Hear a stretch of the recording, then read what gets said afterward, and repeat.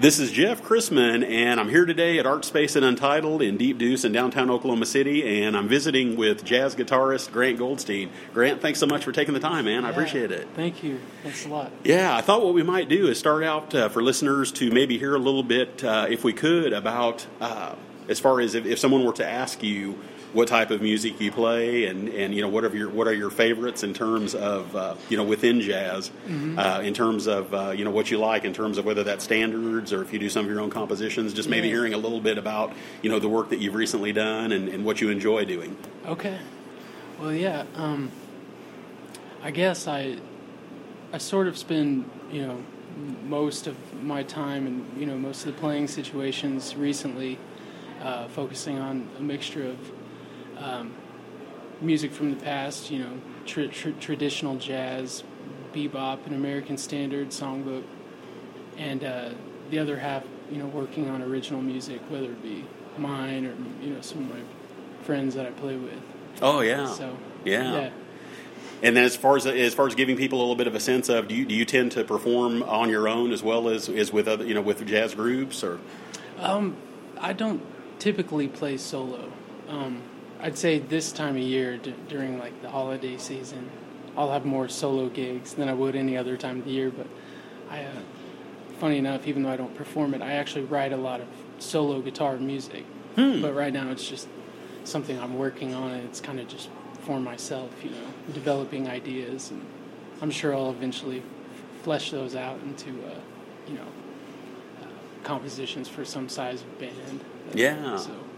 Very good. And then and this is something because and of course, there again, this interview isn't about me, but since I am someone who has loved jazz all of my life, I always like to, well, I guess I shouldn't say always, but for some reason it's coming up, I almost want to ask you, maybe in your own words, why you love jazz, or why that's your...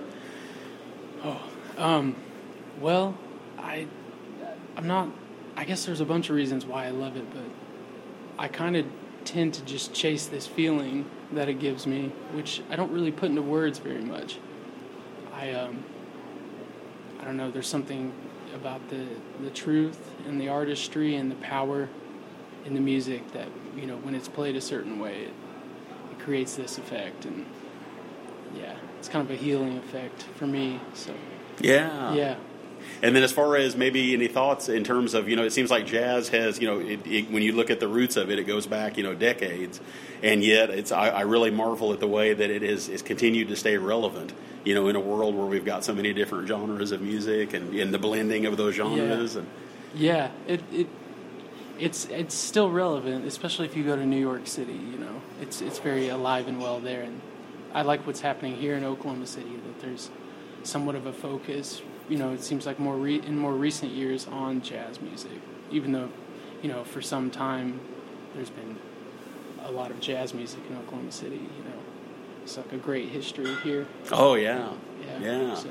And then as far as looking at as far as history, or kind of looking at the long run of your career in this, it would be really interesting if we could maybe go back and hear a little bit about, how you got started playing, guitar, and then, in terms of jazz guitar. And yeah. I started playing guitar in high school, and I had always really enjoyed music, ever since I was a kid.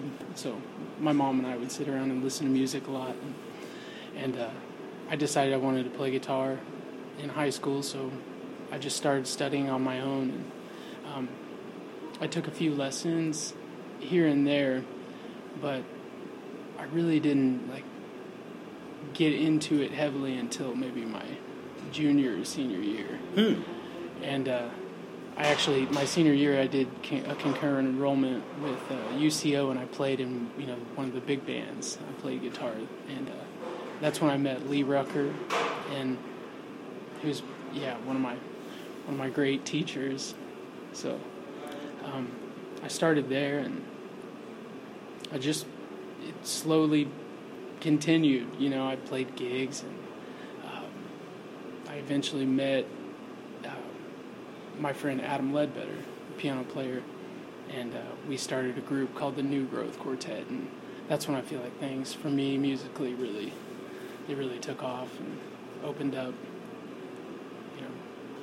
Adam's great. He encouraged me, to always write a lot of music, and was really supportive of my voice, and so I think we fed off of each other a lot, and that was a great moment. But yeah, after that, I moved to New York City, and that was like 2012, 2013. I went to Manhattan School of Music for graduate school, and yeah, I lived there for quite a while, and then I moved back here. Oh yeah. And then we were talking a little bit before the interview about the jazz scene there, and I've always been fascinated with it because I've spent a little bit of time there, but have not really necessarily gotten deep into really getting involved with the scene there. And it always is something I always enjoy asking. What that time that you spent there meant to you. Maybe any formative experiences that you can share, and just if in any ways how that changed you. Yeah, I think in a multitude of ways. It was just moving to New York. You realize when you're there, it's like all the musicians that maybe you had been listening to on record, either from the past that are no longer living or some still living, they all live in New York, or have lived in New York. So it's sort of the, jazz mecca of the world. And yeah, so when you move there, you're met with like just so much brilliance all the time from so many players, and it's like sink or swim, It's, it was amazing. So I had a lot of great classmates at Manhattan School of Music that really, really changed my way of thinking, just by hearing them play. So it was really wonderful. I got to work with some really nice musicians, so yeah, that was great. Yeah, and then as far as is there a certain way in terms of just to kind of get a sense of what that's like, since I've not really experienced that, is there in terms of getting opportunities to play gigs there, is there, did it take you a little while to kind of figure out the lay of the land and kind of how that works? And yeah, well, it's interesting because I feel like as soon as I moved there, it wasn't but a few weeks I started playing gigs, and it seemed like there were a lot of opportunities, despite there being so many great musicians. So, they weren't always like the greatest paying opportunities, but there were opportunities to always play, and it was kind of neat to sort of you befriend different musicians and you end up getting thrown into these different scenes.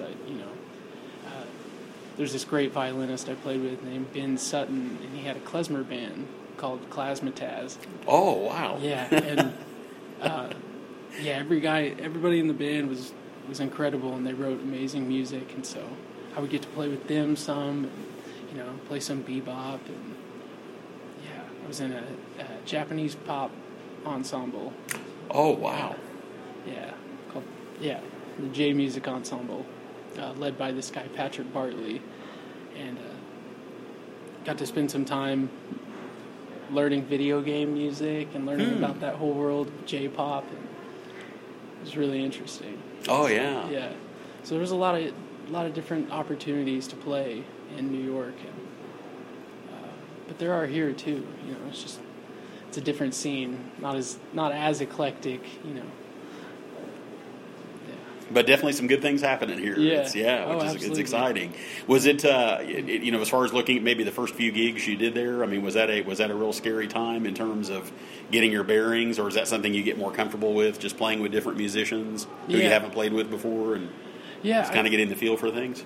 I think, it was a little scary. I had enough experience, it felt like, where I knew I could go into a situation and at least function musically. I could play with them, and we would share common ground. But I think that willingness to try sort of comes with some fear. Yeah. So, I was always a little bit nervous. You just want to do well. You want to play well. You care about the music. So, yeah. And do you find that different groups, tend to play different ways, or as far as kind of getting in sync, with people when you're first starting to do a gig with them?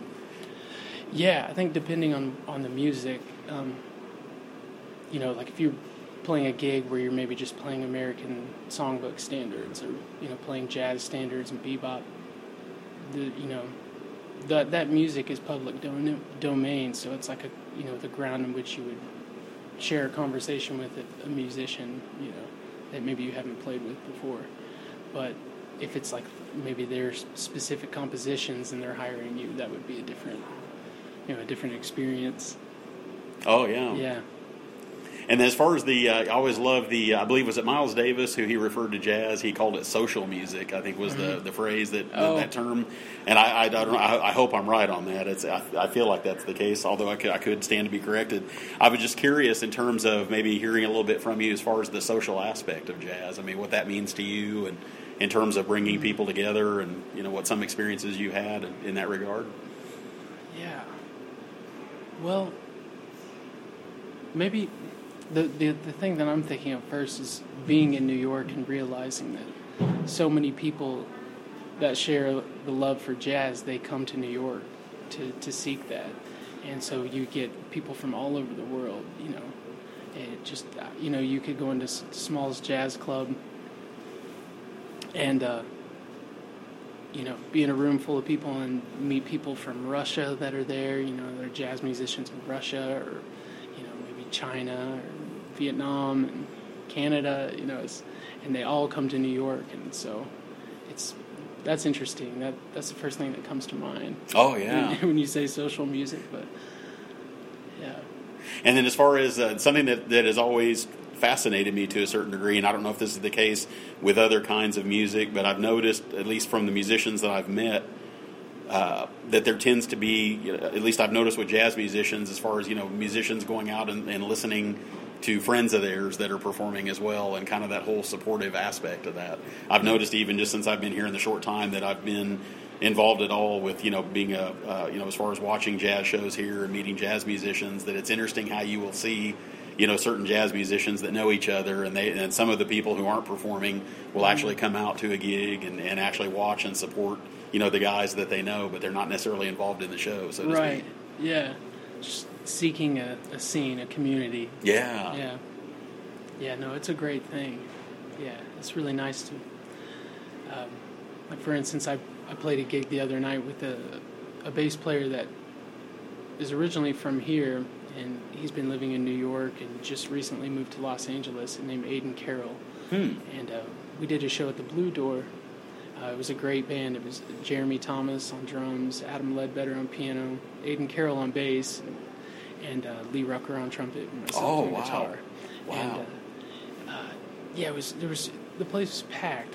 Had to have been 100, 115 people there, and it's about max seating at the Blue Door. And I remember looking out at several points and being like, oh look, here's some of my students, friends are here, and people on the scene, and people that are maybe not in the jazz scene that were there, but are musicians that play indie music or hip hop artists, and seeing all these different people around, kind of coming together to support. It was really nice. Oh yeah. And it seems like that is so much of this, isn't it? That you have not only people who are jazz musicians supporting this, but as you were saying, musicians that play other genres of music, and people are willing to come out and be a part of this. Yeah, absolutely. And then, I guess I would ask too, it's almost as if I'm trying to sit here and think about, what it would be, when you were back in your high school days, when you were starting to do this. If you look at your life now and what you're doing now, is this would you say at that point, if you were to think about what your future would be, are you feeling like right now things are progressing, or that your life is the way you envisioned it? Or? Well, I guess I never really had a thought of like where I thought it might be or where I wanted it to be. I've spent a lot of time just seeking like information, seeking knowledge, and just wanting to play, and really letting that guide me. Everything that I've done thus far has mostly been, through just letting the music like sort of direct me in that, whatever opportunity comes up, and just being quiet and listening and kind of following that. Yeah, and that takes faith, and that takes willingness and inner strength, and to just kind of and to be willing to also to have that ear to listen, so to speak, right? You know, that ear, and kind of letting your heart kind of guide you, you know, as you do that. Yeah. And that's always been something with jazz. I mean, I find that interesting that you're saying that, because it seems like it is such an in the moment kind of music, to a great degree. Yeah, absolutely. Yeah, that's the idea, is to always creating and communicating with other people in the moment, you know. And I always try to think, like, you know, that's why we work so hard and we practice our instruments and try to acquire as much information as we can, so whenever we do play with other people, we can, you know, release all of that and then just communicate, you know. Yeah. And you know, make music then, so. Yeah, and see, I find that fascinating. I heard I was listening to a spiritual teacher the other day, or a meditation teacher, that was talking about how he was recommending that people listen to what he was teaching, but then not listening to it in a way that you're trying to hold on to it or remember it all. And I was wondering if there's some aspect of that with, as far as the experiences that you've had, in terms of you have this technical knowledge that you've gathered, and then also at the same time, then you have all this experience playing with different people. I wonder, and it kind of sounds like it, I don't know if that's necessarily what you're saying. Mm-hmm. Is it almost something that you just have to trust that you're internalizing that information, but that you're not trying to necessarily, you know, consciously hold on to all of it and remember it all? Right. Yeah, like, it's all about, like, what kind of choices are you going to make? Like when you're on the bandstand, or when you're playing with other people, I don't think if I acquire some information, I don't want to try to force everything that I'm working on or everything that I know into that musical situation. You know, it's more about not being afraid to just let things happen the way that they happen, you know. Yeah. And the way you're not preconceiving, you know, what you're going to play or what others are going to play by pushing that on them, you know. Just trying to do your best to listen. Yeah. Do you find that sometimes some of the musicians that you've played with more frequently, do you find that there is kind of that inner communication that develops over time, or you know, where maybe it's not verbal, but it's really something that you know someone in that way, and so when you're playing with them, there maybe is an opportunity to, you know, kind of go to a different place. Yeah, you know, absolutely. After you've kind of gotten to know them a little bit that way, and I feel that a lot with both Adam Ledbetter and drummer Jamar Poteet. Oh, Have you met Jamar? Yeah, I haven't met him, but I've heard him, and man, I've enjoyed hearing him play. Yeah, you know, he's wonderful, and he really communicates that way. You know, he can always go to a certain space, you know, so to speak, and I feel like us three play together quite a bit. He was also in the group that I sort of co-founded with Adam Ledbetter. Oh, okay. New Growth Quartet. And we've spent so much time playing together, so I think it's really familiar, you know, every time we do it. Yeah. And I've wondered too, when you guys get together, do you guys also talk a lot, or is a lot of this more, or is it kind of a combination of you guys talking about certain things, and not necessarily when you're performing, but like, you know, off stage, or, you know, when you're on stage, either before or after performance, you know, is there a certain kind of a frequency that you guys are tuned into as far as the way you guys talk versus when you guys are communicating non-verbally, you know, when you're playing? Yeah. Oh, I don't know. I think maybe some. Yeah, I haven't thought about it consciously, but yeah. Yeah, I think there's definitely some of that. And I know for a lot of people that whole you know, being open to that intuitive communication and that nonverbal communication, you know, sometimes can be a little challenging if you know, if you're trying to really actively do everything and try to, you know, control the outcome to a certain degree, you know, being able to be, and I really get that sense sitting here talking to you now, that in just, you know, seeing you know, the way and feeling the way that you approach this and the way that you're sharing this, that, you know, it sounds like it's very easy for you to just trust yourself and let yourself be in that mode where you just intuitively kind of you know, ride what happens to a certain degree. Yeah, I try. That's what I strive for. You know, it can be difficult because, you know, I think we all want to put labels on things, or, you know, we'll approach things with a certain level of fear, whether it be like fear of failure or judgment. And so I know I tend to do that quite a bit when I play. You know, that's been something I've worked through, and when you do find a way to just let go and just play, it's always what you're looking for, but getting to that place can be like it's a long road of practice, I think. Oh yeah. So if I understand, there were struggles maybe early on as far as wanting to kind of control them. Yeah, and still all the time. Wow. Yeah. So that's something I'm always sort of working for, And sometimes I feel like I get there, but yeah, just got to keep practicing. Oh yeah. Do you find that the more you play, that the more opportunities you get to really be, just to be in the moment like that? If you ever have a stretch where you're not playing for a period of time, do you find that sometimes that changes a little bit? Yeah, that you feel better when you're actually getting an opportunity to regularly play with other people, perform with other people? Yeah, that's definitely the most comfortable. If I could just play every day, with people and get, whether it be for, a job or just for fun, that's definitely the ideal. Yeah. Just always having the instrument in your hands and playing with other people. Yeah.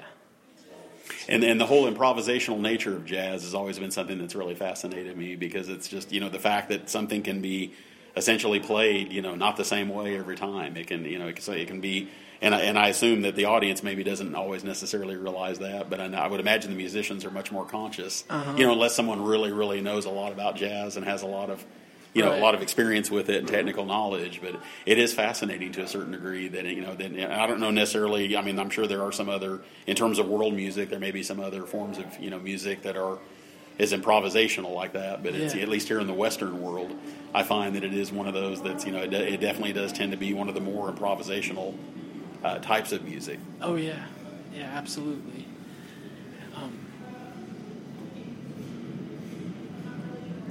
Yeah.